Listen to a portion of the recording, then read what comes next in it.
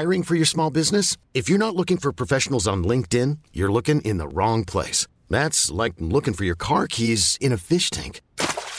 LinkedIn helps you hire professionals you can't find anywhere else, even those who aren't actively searching for a new job but might be open to the perfect role. In a given month, over 70% of LinkedIn users don't even visit other leading job sites. So start looking in the right place. With LinkedIn, you can hire professionals like a professional. Post your free job on linkedin.com/achieve today. Hey, it's Ryan Reynolds, and I'm here with Keith, co-star of my upcoming film, If, only in theaters May 17th. Do you want to tell people the big news?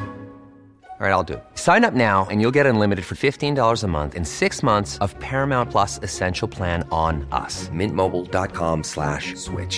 Upfront payment of $45 equivalent to $15 per month. Unlimited over 40 gigabytes per month. Face lower speeds. Videos at 480p. Active Mint customers by 531.24 get 6 months of Paramount Plus Essential Plan. Auto renews after 6 months. Offer ends May 31st, 2024. Separate Paramount Plus registration required. Terms and conditions apply if rated PG.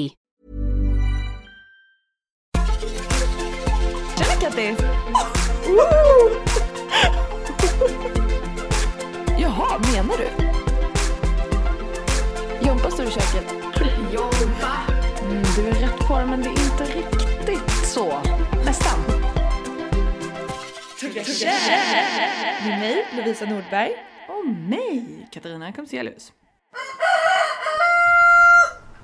Tjena Kattis! Hallå, hallå! Hur är läget? Jättebra! Du har varit i London. Jag har varit i London. Berätta. Och jag har varit i Tyskland sen vi såg sist. Ja, det har du. Har jag varit i Tyskland och kollat på traktorer. På en jättestor mässa med 500 000 besökare. Wow. Var då någonstans? I Hannover. I Hannover. Det är ju en typisk mäststad. Jajamän. Köln är en annan sån här tysk mäststad. Det är möjligt att det är Där det. har jag varit på fitnessmässa. Snajdigt. Vet. Fitnessmässa, ja.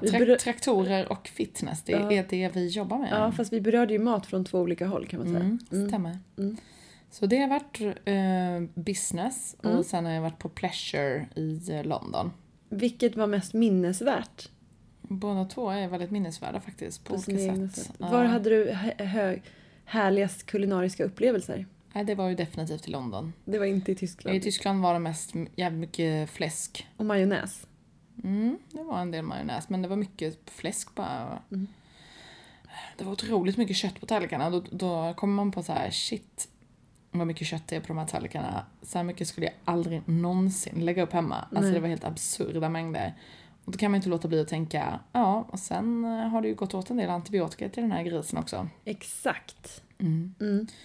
Så det ska vi snacka faktiskt om idag. Men du har ju varit i Italien också. Eller hade du varit det förra gången vi hade avsnittet? Nej, det hade jag inte varit. Nej. Jag har varit i Italien. Ja. Och jag var i inlandsregionen som heter Umbrien. Med Semifreddo. Med Semifreddo, ja. Jag träffade Semifreddos släkt för första gången. Så det var en sån här autentisk italiensk upplevelse kan man säga. Det var allt man skulle kunna tänka sig att det var. Alla klyschor upphöjt till 10. Kan tänka mig det. Det var urhärligt. Det låter faktiskt härligt. Ja, men i och med att vi inte var vid kusten så åt vi väldigt mycket kött när vi var där. Mycket korv, alltså Umbriens specialitet i salsiccia. Och det serverades väldigt mycket kött helt enkelt. Och sen mycket ost och alltså det var ju fantastisk mat. Det är ju hur härligt och gott som helst. Men jag kunde inte heller låta bli att tänka den här djurhållningen är annorlunda än Sveriges djurhållning. Exakt. Och då vill jag fråga dig, min kära vän. Hur ser det ut med antibiotikan egentligen? Jo, antibiotikan ser ju... Vi använder ju väldigt mycket antibiotika överlag. Alltså om vi ser till alla människor och djur på jorden. Så används det ju lite för mycket antibiotika både till människor och till djur. Och det är därför man har ett spridande problem med antibiotikaresistenta bakterier. Så att det är ju humanmedicinen och djurmedicinen som driver den utvecklingen. Ja, för det har ju varit väldigt mycket buzz om människan och antibiotika. För ganska länge sedan, alltså 5 år sedan typ. Om jag minns rätt. Men nu har det ju gått väldigt mycket. Förra veckan var det något som hette Antibiotic Awareness Week eller något sånt där. Oj! Tror jag det hette. Ja. Och då var det ganska många som var ute och härjade om just antibiotikaresistens och vikten av att behålla det viktiga läkemedlet potent liksom. Och inom min bransch var det ju då såklart mycket inom djurhållningen och sådär. Och jag har skrivit väldigt mycket om antibiotikaförbrukningen inom djurhållningen och sånt där under åren som jag har jobbat. Ja. Och i Europa så är det så att Sverige ligger väldigt bra till. Sverige är 3:e bäst om man ser till antibiotikaförbrukningen. Allra bäst är det Island och Norge. Om man ser till då, det är alltså europeiska EMA, alltså europeiska typ medicinmyndigheten kan man säga. Okej. Som sammanställer den här statistiken och den släpar några år. Men de sammanställer den här statistiken och har gjort det ett par år. Det är typ den 15:e upplagan eller 13:e upplagan eller någonting av den här rapporten då. Som visar hur mycket antibiotika som används för djur i Europa. Sverige är 3:e plats, men svårt att jämföra med Norge och Island för att de har liksom inte så mycket djur. Exakt, för att hur mycket är det liksom antibiotikaförbrukning utslaget på alla djur? Ja, som alltså, BNP per capita fast. Det är något, ja exakt typ. Ja. Man räknar milligram per PKU som är en Vad är ett PKU? Man kan säga att det typ är kilo levande vikt. Okej. Ungefär, så det är milligram per kilo producerat kött ungefär. Producerat kött, det vill säga ungefär, slaktvikten är ju hälften av... Ja, alltså det är ungefär, alltså den, inte den mängden vi äter utan så mycket djuret väger. Okej. Levande vikt. Levande vikt. Så man mäter det i det, milligram per PKU. Så när vi pratar om milligram nu, vilket vi kommer göra lite grann, vi kommer inte gå in så här super liksom på nördnivå direkt så, men då är det milligram per kilo levande vikt vi pratar om. Bra att du utreder begreppen. Hemskt bra. Ungefär. Men det är ett som Statistiska centralbyrån säger, det är ett ganska trubbigt redskap. Okej. Det finns ju en del mörkertal. Men det är ändå en ganska tydlig indikation på hur vi ligger till. Om man nu ska mäta på något sätt så finns det en vedertagen mätning. Sverige ligger riktigt bra till. Jag tror vi ligger på typ 13 milligram per PKU. Men du säger att Island och Norge som då ligger före oss och använder då mindre antibiotika, att de inte har samma typ av djurhållning i de länderna? Nej, eller? alltså de har inte lika stora populationer. Nej. För att till exempel Norge är inte med i EU, så deras lantbrukare tjänar ju väldigt mycket mer pengar. De får mycket mer betalt för att de har så höga tullar ju. Okej. Så de har ju lite grann det som vi hade innan vi hade EU.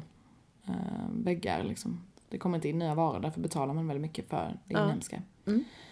Så att de har ju en helt annan ekonomi i att hålla 30 grisar. Ja. Det finns inte riktigt här. Och hur kopplar du ihop det med antibiotikaförbrukningen? Jo, för när du har större djurbesättningar så blir ett djur sjukt. Så det är ju mycket större sannolikhet att många djur blir sjuka. Och då måste så de har högre vinst på ett djur och därför har de färre djur? Exakt, de kan ha färre djur. Ekonomiskt så bär det sig. Ja. Det bär sig inte på samma sätt här. Jag förstår. Så att det blir krångligare och då blir det... Så att får du ett sjukt djur, har du 10 barn och ett blir sjukt så är det rätt stor sannolikhet att några till blir sjuka ju. Ja. Och måste behandlas. Men i Sverige så får man ju bara behandla djur som är sjuka. Precis, för hur ser det ut då? För du har tagit fram statistik på EU eller Europa. Exakt, och jag har lite statistik faktiskt på världen också. För det var en rapport som ganska nyligen kom om just det. Ja, för det är ju rätt intressant att börja ur ett större perspektiv. Att hur används antibiotika i djurhållning? Förebyggande eller åtgärdande? I Sverige har det varit förbjudet att använda antibiotika i tillväxtfrämjande syfte sedan 1986. Tillväxtfrämjande betyder alltså? Att man ger det i fodret för att djuren ska växa bättre. Så det gör man ju till exempel fortfarande i USA och det är tillåtet att göra det i stora delar av världen. Växer de bättre av antibiotika? Vad sjukt. Så de växer mer med antibiotika i fodret. Så att till exempel när man har djur på feedlots och sånt där. Vad är feedlots?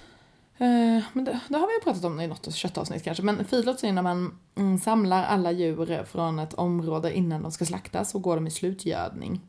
Så att i USA till exempel så har du feedlots där du samlar kanske 100 000 djur i 3 månader och så får de jättemycket foder. Så får de en massa kraftfoder och så kan de ibland till och med få hormonpreparat, sådana hormonchips som man sätter bakom örat så de utsöndrar hormoner för att de ska till tillväxtfrämjande då. Yeah. Och antibiotika i fodret då, så att det blir riktigt bra sprush på tillväxten där sista innan de ska slaktas. Nej, det här visste jag faktiskt inte. Nej. Det kan vara att du har sagt det i någon podd. Men så det är feedlots och det får man lov att göra i andra länder. Det får man ju inte göra här. Nej. Så att Ja, men det som de länderna som framförallt driver användningen av antibiotika, det är Asien.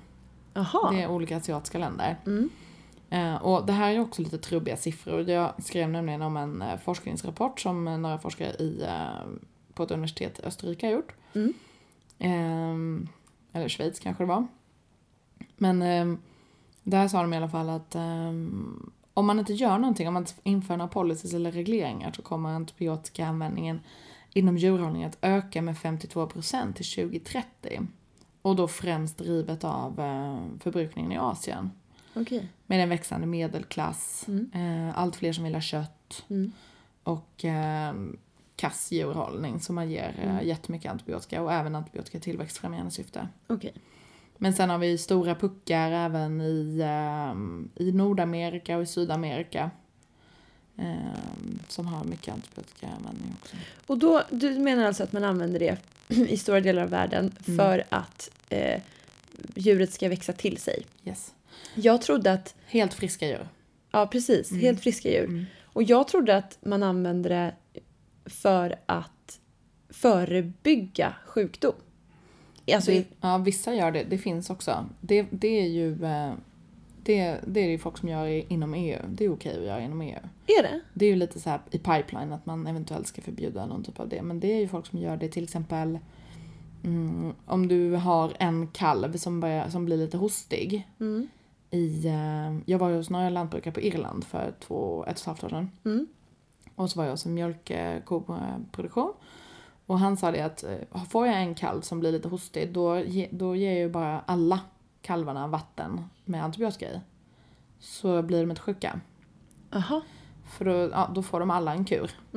Så slipper jag liksom ha ett produktionsbortfall. Men då tycker jag att det är konstigt, för de andra kalvarna är ju fullt friska. Ja, exakt.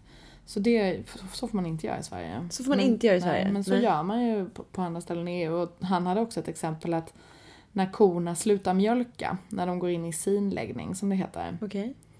Då gav han också alltid en spruta i djuret med antibiotika för att de inte skulle få någon typ av juverinflammation. För det kan de få när de går i sin. När de slutar mjölka? Men så det gav han bara i förebyggande syfte så att man inte skulle få det liksom. Och det här får man inte göra i Sverige? Nej.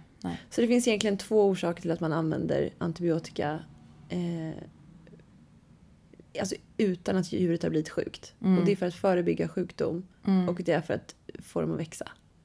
Precis. Så det är också inom grisnäringen, då ger de smågrisarna det när de ska avvänjas i stora delar av Europa, så får de antibiotika då. Avvänjas? Ja, när de ska skiljas från suggan då. Okay. Och börja käka vanligt foder och hänga med de andra smågrisarna. Varför då? För att det finns risk att de kan bli sjuka då. Jaha. För det är så mycket immunförsvar i mjölken, eller? Ja, det finns ju en chans liksom. Det är en miljöombyte och sådär. Så det finns ju en risk att de blir sjuka. Så att det har vi inte här, utan här har man något som man pratar mycket om och är väldigt stolt över. Att man har liksom ett gott djuröga, och det är väldigt viktigt att ha alla sina djur under uppsyn. Speciellt när det är kritiska moment i uppfödningen. Att man är väldigt uppmärksam på att djur kan bli sjuka, och man ser till att ta itu med det kvickt. Skilja dem ifrån den övriga gruppen så att de inte smittar andra. Hålla dem i sjukboxar, hålla dem under uppsikt, se hur det utvecklar sig och eventuellt då ta dit en veterinär och ge antibiotika. Okej, så att i Sverige så använder vi inte, man får alltså inte i Sverige använda antibiotika på det där sättet? Nej, utan antibiotika här det är något som veterinären skriver ut.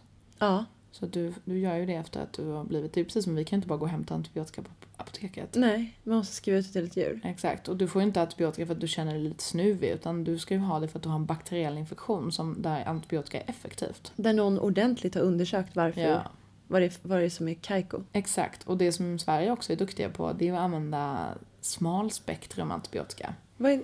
Okej. Att det är lite mer specificerat mot bakterien. Exakt, så istället för att säga att vi tar det som klår ut allt,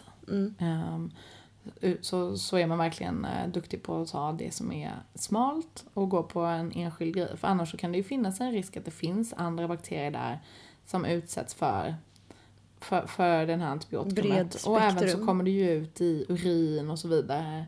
Och så utsätts bakterier för det och kan utveckla resistens. Så att ju mer antibiotika man har i omlopp, desto större risk är det för att bakterierna typ vänjer sig vid det och kan utveckla en resistensmekanism. Ja, men exakt. För att där kommer vi till vad finns det för konsekvenser att använda antibiotika i så hög grad som då inte Sverige gör utan man gör utomlands.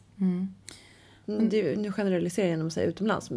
Vilka var på andra sidan av den här skalan där Sverige, Norge och Island låg? Ja, vi kan faktiskt säga så utomlands. För att Sverige är ju absolut i toppligan i världen. Och de sämsta i Europa, det är Spanien, Italien, Cypern. Men Cypern är lite svår att räkna med för att de har väldigt mycket jätter. Och jätterna kommer typ inte riktigt med i statistiken. Men så man har korrigerat, eller jag gjorde lite räkneexempel och korrigerade för det. Och man fann ju ändå att de låg väldigt högt. Så att de låg kanske, de var näst sämst. För de är allra sämst i statistiken som är publicerad. Så att Cypern, Italien och Spanien är riktigt dåliga. Ja, och det är det grejen. Jag såg ju det här diagrammet. Du visade mig det innan jag åkte till Italien. Så när jag åt kött jag var penicillin. Ja. Men så är det. Så att så man kan säga utomlands. Man kan säga utomlands. Ja, men de på andra sidan den här statistiken där Sverige, Norge och Island låg först. Bäst. Vi var bäst. På andra sidan ligger Cypern, Spanien och Italien. Ja, de är riktigt dåliga. Men de som vi importerar mest till exempel mest fläsk från, det är ju till exempel Tyskland. Och Tyskland ligger ju vad är det, typ 4-5 gånger högre än vad vi gör i antibiotikaförbrukning. Okej. Och danskarna ligger bara 3,5-4 gånger högre. Så att tyskarna är mycket värre. Ja. Jag ska hitta lite mer konkret än just. Men vi kan lägga upp faktiskt det diagrammet kan vi lägga upp i poddfeeden. Så att om man lyssnar på Acast så kan man kolla på det diagrammet. Det är jättebra. Det gör vi. För det är ganska spännande. Ja, absolut. Men vad kan... Hiring for your small business? If you're not looking for professionals on LinkedIn, you're looking in the wrong place. That's like looking for your car keys in a fish tank. LinkedIn helps you hire professionals you can't find anywhere else, even those who aren't actively searching for a new job but might be open to the perfect role. In a given month, over 70% of LinkedIn users don't even visit other leading job sites. So start looking in the right place. With LinkedIn, you can hire professionals like a professional. Post your free job on linkedin.com/achieve today. Hold up. What was that? Boring. No flavor. That was as bad as those leftovers you ate all week. Keke Palmer here, and it's time to say hello to something fresh and guilt-free. Hello Fresh. Jazz up dinner with pecan-crusted chicken or garlic butter shrimp scampi. Now that's music to my mouth. Hello Fresh. Let's get this dinner party started. Discover all the delicious possibilities at hellofresh.com. Hey, it's Ryan Reynolds, and I'm here with Keith, co-star of my upcoming film, If, only in theaters May 17th. Do you want to tell people the big news? All right, I'll do it. Sign up now and you'll get unlimited for $15 a month and 6 months of Paramount Plus Essential Plan on us. Mintmobile.com/switch. Upfront payment of $45 equivalent to $15 per month. Unlimited over 40 gigabytes per month. Face lower speeds. Videos at 480p. Active Mint customers by 531.24 get 6 months of Paramount Plus Essential Plan. Auto renews after 6 months. Offer ends May 31st, 2024. Separate Paramount Plus registration required. Terms and conditions apply if rated PG. Vad kan en hög antibiotikaförbrukning? För det jag tänker när jag hör att djuren får väldigt mycket antibiotika i sig, det är att jag får mycket antibiotika i mig när jag äter köttet. Överförs det? Nej, alltså det är faktiskt jättemånga som tror det och tänker så här, jag vill ha antibiotikafritt kött. Ja. Men det är ingen antibiotika i köttet. Alltså så pass hårda regler har man att man inte har... Du kan liksom inte slakta ett djur som är helt fullproppat av antibiotika på det sättet. Du har inte... Om du är sjuk och har halsfluss så kan du inte dricka en massa kött och tro att du kan få i den antibiotika och bli frisk. För så är det inte, utan... Nej. Så är det inte. Utan antibiotikan används i uppfödningen, men den finns inte i köttet. Hur kan den inte vara i köttet? Det som kan finnas i köttet, det är ju resistenta bakterier. Ja. Men det är också ganska liten chans att man ska bli smittad av dem liksom. Det var ju något år sedan när jag bodde i Köpenhamn som det gick ett stort larm för det var multiresistenta bakterier hade man hittat i danskt färskt fläskkött. Oj. Så det gick värsta larmen och folk var helt tossiga. Och då var det några forskare som uttalade sig om att Visst, har du riktigt jävla osis och du typ skär i en fläskfilé och du råkar skära dig själv. Så finns det en liten risk att du kan få en infektion med multiresistenta bakterier. Okej. Men det är liksom inte som att du äter en genomstekt köttbit och så får du multiresistenta bakterier i Ja, för kroppen. de dör när man värmer upp dem också. Ja, alltså det är inte... Så att de som får multiresistenta bakterier dock, det är ju djurbönderna. Så i Danmark och Holland till exempel, där finns det ju vissa områden där de lantbrukarna som blir sjuka får gå in bakvägen på sjukhusen och berätta att jag är grisbonde. Jag har troligtvis multiresistenta bakterier som jag bär. Och då får de ju hamna i ett helt annat... Liksom en karantänzon för att det kostar ju sjukvården så sjukt mycket pengar med multiresistenta bakterier. Så det vill man ju Vad händer en som har blivit drabbad av en multiresistent bakterie? Det beror lite på vad man har för övrig hälsostatus liksom.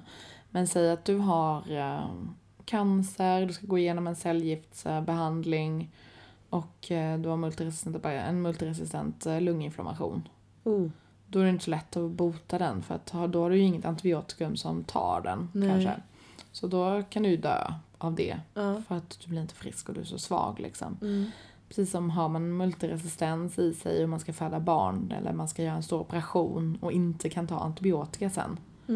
Det är ju inte alls bra, för då kan du ju få en infektion som du kan dö. Så en multiresistent bakterie innebär att man är immun mot antibiotika? Det är ju redan idag runt 700 000. Det finns också en massa ett mörkertal där, men man uppskattar att det är runt 700 000 idag som dör av multiresistenta bakterier. Oj! Och då har de oftast fått det från? De kan ha fått det från lite vad som helst. Liksom. Har du varit utomlands i typ Sydostasien så har du sannolikt multiresistenta bakterier. Bär du sannolikt på det i din tarm när du kommer hem. Och när försvinner det?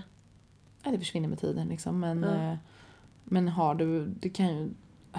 du kan ju få infektioner, du kan ju bli mer svag för det.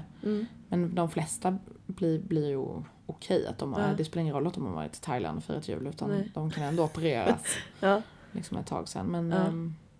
Men de uppskattar att det är till 2050 att 10 miljoner personer ska dö om året på grund av att antibiotika inte längre fungerar. Till 2050? Om man jämför lite grann, i 2015 så dog ju 8,8 miljoner i cancer. Och det här är också en källa som heter Review on Antimicrobial Resistance. Okej. Men jag tänker ju, för att man hör ju väldigt mycket, eller det är kanske för att jag har de öronen på mig, men jag tycker att man hör mycket om djurhållning och antibiotika. Alltså finns det inga konsekvenser för människan om man äter en italiensk köttbit kontra en svensk köttbit? Eftersom det var på samma liksom ko har vuxit upp i Sverige versus Italien. Alltså du personligen får ju inte en sämre hälsostatus för att du äter ett kött från Italien. Men men globalt sett, alltså du bidrar ju till en ohållbar djurhållning. Så globalt sett så bidrar man ju också till en ökad antibiotikaresistens. Och antibiotikaresistensen känner ju inga gränser. Den färdas ju över gränser. Så att... Men på vilket sätt bidrar man till antibiotikaresistens? Om man nu inte får i sig det? Nej, men om du inte äter... Alltså, men för att köttet det är uppfött med stor del antibiotika. Så du bidrar ju till det. Det är precis som om du köper kläder som är tillverkade av barnarbetare. Så bidrar det ju till ett dåligt liv i Kina. Ja. Men du menar då att det är bonden som har det? Nej, du bidrar om du köper vilken produkt du än köper som är tillverkad på ett ohållbart sätt. Så får du ju ett större avtryck. Men på vilket sätt, alltså nu ställer jag dumma frågor, jag är väldigt medveten om det. Det är bara för att jag verkligen vill ha. För på vilket sätt bidrar jag till en ohållbar köttproduktion? Genom att köpa italienskt kött? För att du bidrar bland annat till antibiotikaresistens. Hos bonden? Nej, alltså det är ju det som är grejen. Om han får antibiotikaresistens i sina besättningar. Alltså bidrar man till antibiotikaresistens, det är ju liksom, det spelar ingen roll om det bara är hos en gård i Italien just nu. Imorgon kan det ha spridits via fåglar. Du vet, det kan vara någon pippis som har fått... Alltså det finns inga gränser. Det sprids över djuren till... Så att när du väl har fått liksom mutationer hos bakterierna, de är ju fiffiga ju. Så när de börjar muteras, och sen är det ju det är ju survival of the fittest, eller vad man ska säga. Så att då är det ju de som överlever. Även i multiresistenta bakterier. Ja, för de överlever ju en behandling med antibiotika. Ja. Så de kan ju bara frodas. Och bli starkare och starkare för varje antibiotikakur typ. Ja, och det är därför fler och fler dör på grund av antibiotikaresistenta bakterier. Den kan flyga med en fågel som sen kan... Den kan flyga med en fågel, den kan flyga med dig. Alltså du kan säga du är i Sydostasien. Där har de ju absolut högst förekomst av antibiotikaanvändning, både inom djur och människor. Och sen har de även... mycket antibiotikaresistenta bakterier. Så att åker du dit och chillar runt, har det lite gött. Du får du skär dig på benet och du får in multiresistenta bakterier. Och det är väldigt struligt att behandla. Du får gå till sjukhuset flera gånger och du tar flera olika kurer. Men du kanske blir okej ändå. Alltså ni lyckas klå ut det till slut för att du har också ett bra immunförsvar och men då då vidareför ju jag. Ja, men samtidigt kanske du har varit och hälsat på din polares nya spädis. Ja. Och den är ju mycket mer mottaglig och i ett mycket skörare tillstånd. Och lyckas då överföra en multiresistent bakterie på det barnet som blir lite snuvig. Och sen får in på något vis att det kan ju sprida sig på ett sätt som är, och det är de svaga. Då hänger jag med på hur det sprider sig. Jag har alltid tänkt att det har spridit sig via att man äter antibiotikakött. Nej, utan det blir liksom som när du får en halsflussinfektion eller du får en annan infektion. Så det man pratar om är ju att sjukdomar som man dog av förr, typ halsfluss eller lunginflammation, det kan återigen bli det vi kommer dö av. För den stunden antibiotika inte funkar, då är det ju sådär. Ja, urinvägsinfektion, det blev njurbäckensinflammation och så vidare och så vidare. Och det gick inte att bota, eller halsfluss eller sådär. Och så dör man. Så att, men antibiotika är ju otroligt viktigt läkemedel. Och det är därför man har haft sådana stora kampanjer om just att uppmana människor till att ta hela sin kur. Ja. Alltid ta hela sin kur. För att gör man inte det, då har man ju också bara pluppat i sig och gett bakterierna en chans att bli motståndskraftiga. Ja. Och så blir man kanske inte frisk för man tog inte hela kuren. Så tar man en kur till och så fullföljer man den. Men då har man ju ändå gjort skada. Ja. Så att säga. Så att alltid att ta antibiotika när det är nödvändigt. Att fullfölja sina kurer och sådär. Se till att, och det gäller samma sak gäller ju djur. Ja. Som människor. Just det. Men finns det någon skillnad mellan hur man använder antibiotika i ekologiskt versus konventionellt jordbruk? I Sverige så ger man ju bara antibiotika djur som är sjuka. Okej. Så det är oavsett om de är ekologiska eller om de är konventionella, så får de ju antibiotika när de är sjuka. För att alla djur ska ju behandlas liksom. Det är ju ingen som vill ha sjuka djur för att man inte ska använda antibiotika liksom. Det finns ju ingen djurvälfärd i det. Nej. Så att båda djur behandlas. Och det är väl egentligen den huvudsakliga faktan. Och sen är det lite längre karenstider, tror jag, på ekologiska. Karenstider?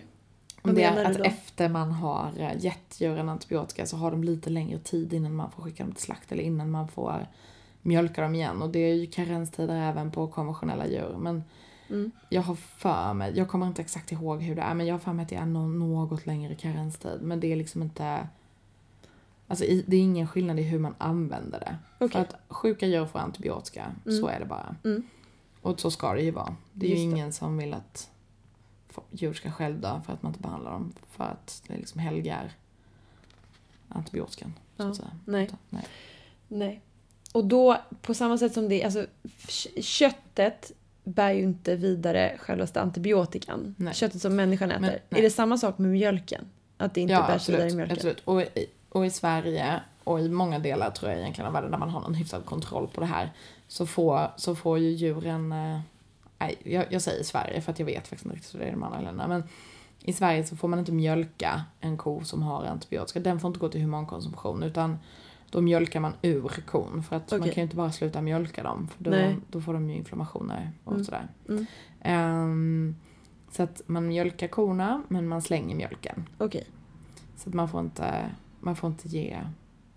Det får inte gå till människan helt enkelt. Nej. Så det är inte så kul för en lantbrukare att ha ett djur på antibiotika. Nej. För att då tjänar du ju inga pengar heller Nej. på mjölken Jag till förstår. exempel. Men då har jag lärt mig väldigt mycket om antibiotika och djurhållning idag. Ja. Massa som jag inte visste. Ja. Är det något annat sådär som du känner att du har skrivit om i dina artiklar som du vill föra vidare till våra lyssnare? Jag skulle gärna vilja citera en av mina favoritintervjupersoner. Ja, gör det! Och det citatet går: sluta äta importerat kött. Pratar du om dig själv? Nej. Det här var en man som jag intervjuade som heter Björn Olsen, som är professor i infektionsmedicin på Uppsala universitetssjukhus. Okej. Och han har uttalat sig i lite olika medier och sådär, och jag har intervjuat honom några gånger. Och han sa verkligen det: sluta äta importerat kött för att det bidrar till ökad antibiotikaresistens. Så sluta upp med det. Ja. Skit i vilket, bara sluta upp med det. Det har vi ju också sagt en gång när vi pratade om kött. Hur ligger det till med köttet egentligen? Ja. Det avsnittet. Ja. Att på samma sätt som du säger nu, att man bidrar till antibiotikaresistens om man äter importerat kött, så kan man ju även tänka med kött och klimatpåverkan. Att så länge du köper svenskt kött så är det svensk klimatpåverkan, eller i alla fall som sker inom landets gränser. Sen är det såklart att klimatet är globalt. Men, Ja, absolut. men det känns ganska skönt Men det att är tänka så. svensk klimatpåverkan och det är en helt annan diskussion. Vi har en mycket bättre köttproduktion än vad de har i andra delar av världen klimatmässigt. Men i varje fall. Men den här podden kommer ju alltid uppmana till att sluta äta importerat kött. Ja, men så han sa: sluta äta importerat kött. Ät mindre men bättre kött. Det vill säga skippa den danska fläskfilén på grillen. Men även han främjade även vilt, och han vurmade också mycket för naturbeteskött och djur som har gått ut mycket och sådär.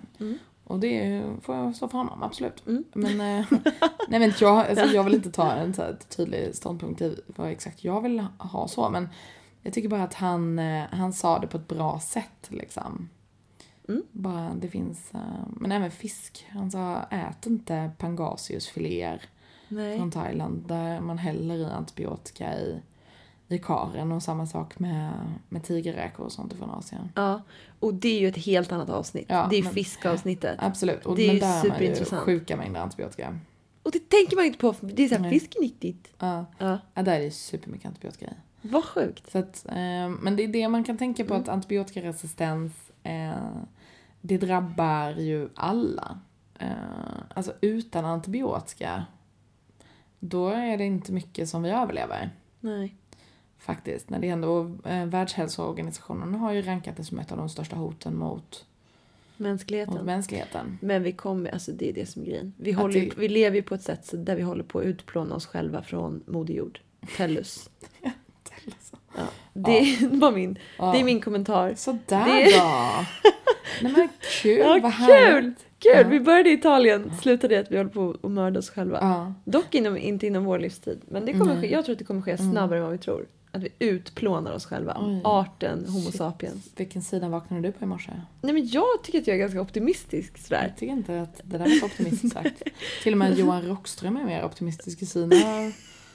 Och han är ändå väldigt pessimistisk. Ja, men alltså, jag menar inte, alltså, så här, jag menar att jorden kommer alltid överleva allt. Men för den har överlevt kommer massa.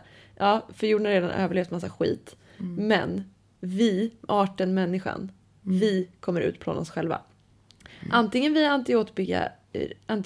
antibiotikaresistens eller, herregud, via robotarna. Ja.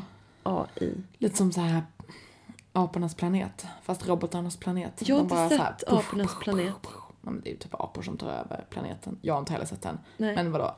De tar ju över planeten, det ser man ju på filmplanschen. Men tänk att människan är så girig så att vi själva uppfinner AI och antibiotikaresistens.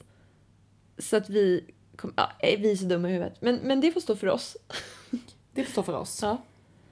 Ja.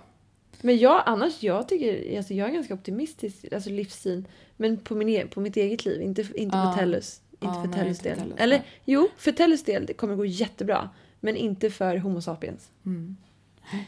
Nej, men jag kan bara se till mig själv. Jag vet, här sitter jag och hycklar och käkar svenskt och mycket vegetariskt och du vet, och försöker minska mitt klimatavtryck.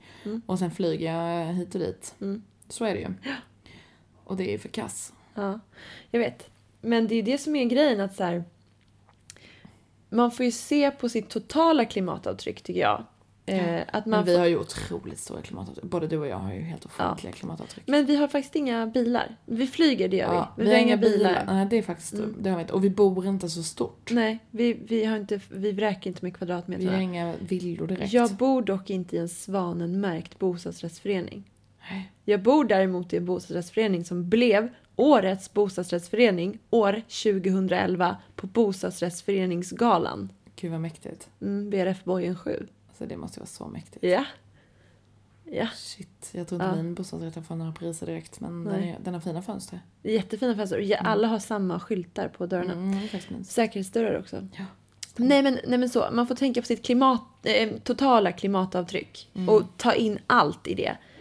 Transport, mat, uppvärmningsteknik i sitt boende. Men nu sparar vi ur lite grann. Jag vet, men ändå. Men nu sparar vi ur. Men det är väldigt spännande att du nämner just det. För att det kom ju en rapport här i veckan.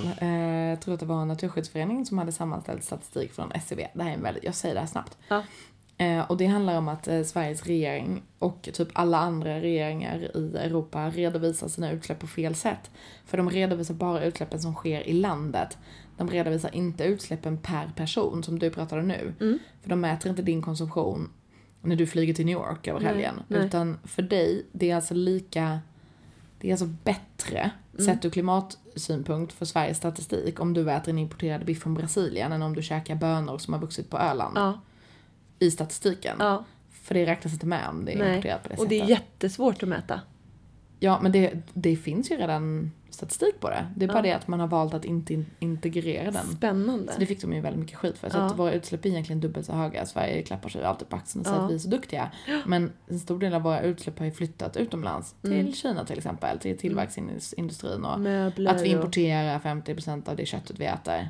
Ja, den klimatpåverkan är ju inte i Sverige. Nej. Och den reggas inte i våran statistik. Men vi äter den. Det är vi som konsumerar den. Det får man ändå kalla för lite bullshit. Ja. BS och DS. BS och DS. Men man kan ju tänka på det personligen i alla fall. Ja, det kan man göra. Och tack för den inflikningen. Ja, det var lite. Nu spårade vi ur. Ja. Men nu har ju Jönsa lagat mat. Nu har Jönsa lagat mat. Och det är ju lite matsvinssmart. För det är väl sånt som du har räddat från någon typ av butik. Exakt. Jag har räddat. Det är räddad korv. Som skulle slängas. Men sen så kan man ta hem det. Det gjorde jag. Men du räddade den. Och så till det så ska vi nog ha lite flower sprouts. Som jag verkligen gillar. Det är en liten förädlad blomkålsvariant. Som är nog en mix mellan blomkål och purpurgrönkål. Eller något dylikt. Ja. Jävligt goda alltså. Ja, de är väldigt, det ser ut som delikata. Små kålhuvuden. Otroligt goda. Och lite pasta till det, va? Och inte Jönsa utan det är Jompa den här säsongen. Nu kallar vi honom för Jompa. Ja. Jompeluring. Ja. Så Jompeluring. Tack Jöns. Vi säger inte tack If. Vi säger tack Jöns. Ja, tack Jompen. Ja. För markservicen. Ja, verkligen. Och tack till alla som har lyssnat. Och tack till alla som blev så glada för att vi började podda igen. Ja, verkligen. Ni är bäst. Ni är bäst. Ja, det tyckte vi var väldigt gulligt. Vi har ju varit på sångkurs också. Ja, vi ska gå på 3 sångkurser. Sen kommer vi sjunga någonting. Ja. En tacksång kanske. Ja, det tycker jag. Men vi kan väl avsluta med Thank you for the music. Alltså att vi sjunger det.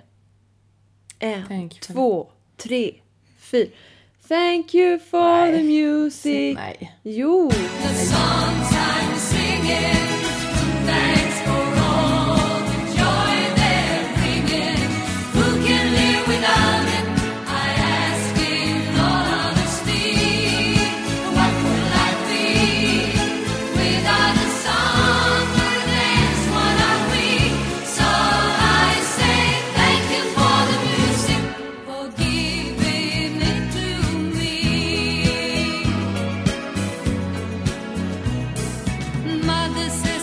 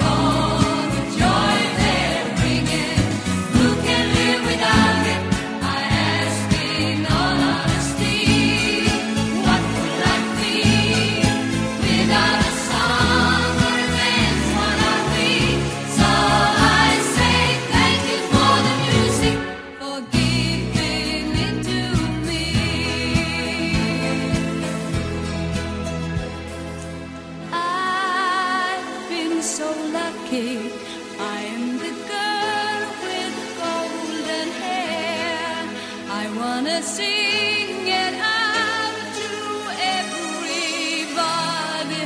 What a joy, what a life, what a chance. Thank you for the music, the songs I'm singing. Thanks for all the joy they're bringing. Who can live without it? I ask in all honesty. What would life be without a song or a dance? What are we? So I say thank you for the music, for giving it to me. So I say thank you for the music, for giving it to me.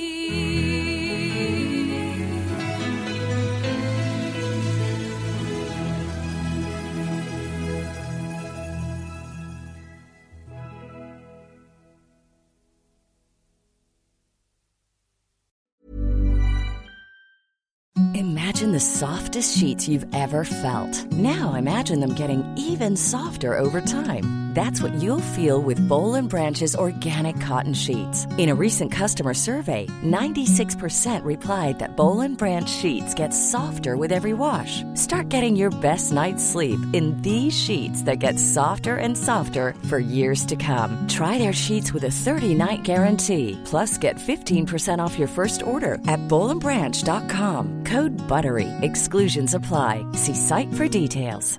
Ever catch yourself eating the same flavorless dinner 3 days in a row? Dreaming of something better? Well, HelloFresh is your guilt-free dream come true, baby. It's me, Keke Palmer. Let's wake up those taste buds with hot, juicy pecan-crusted chicken or garlic butter shrimp scampi. Hello Fresh. Stop dreaming of all the delicious possibilities and dig in at HelloFresh.com. Let's get this dinner party started.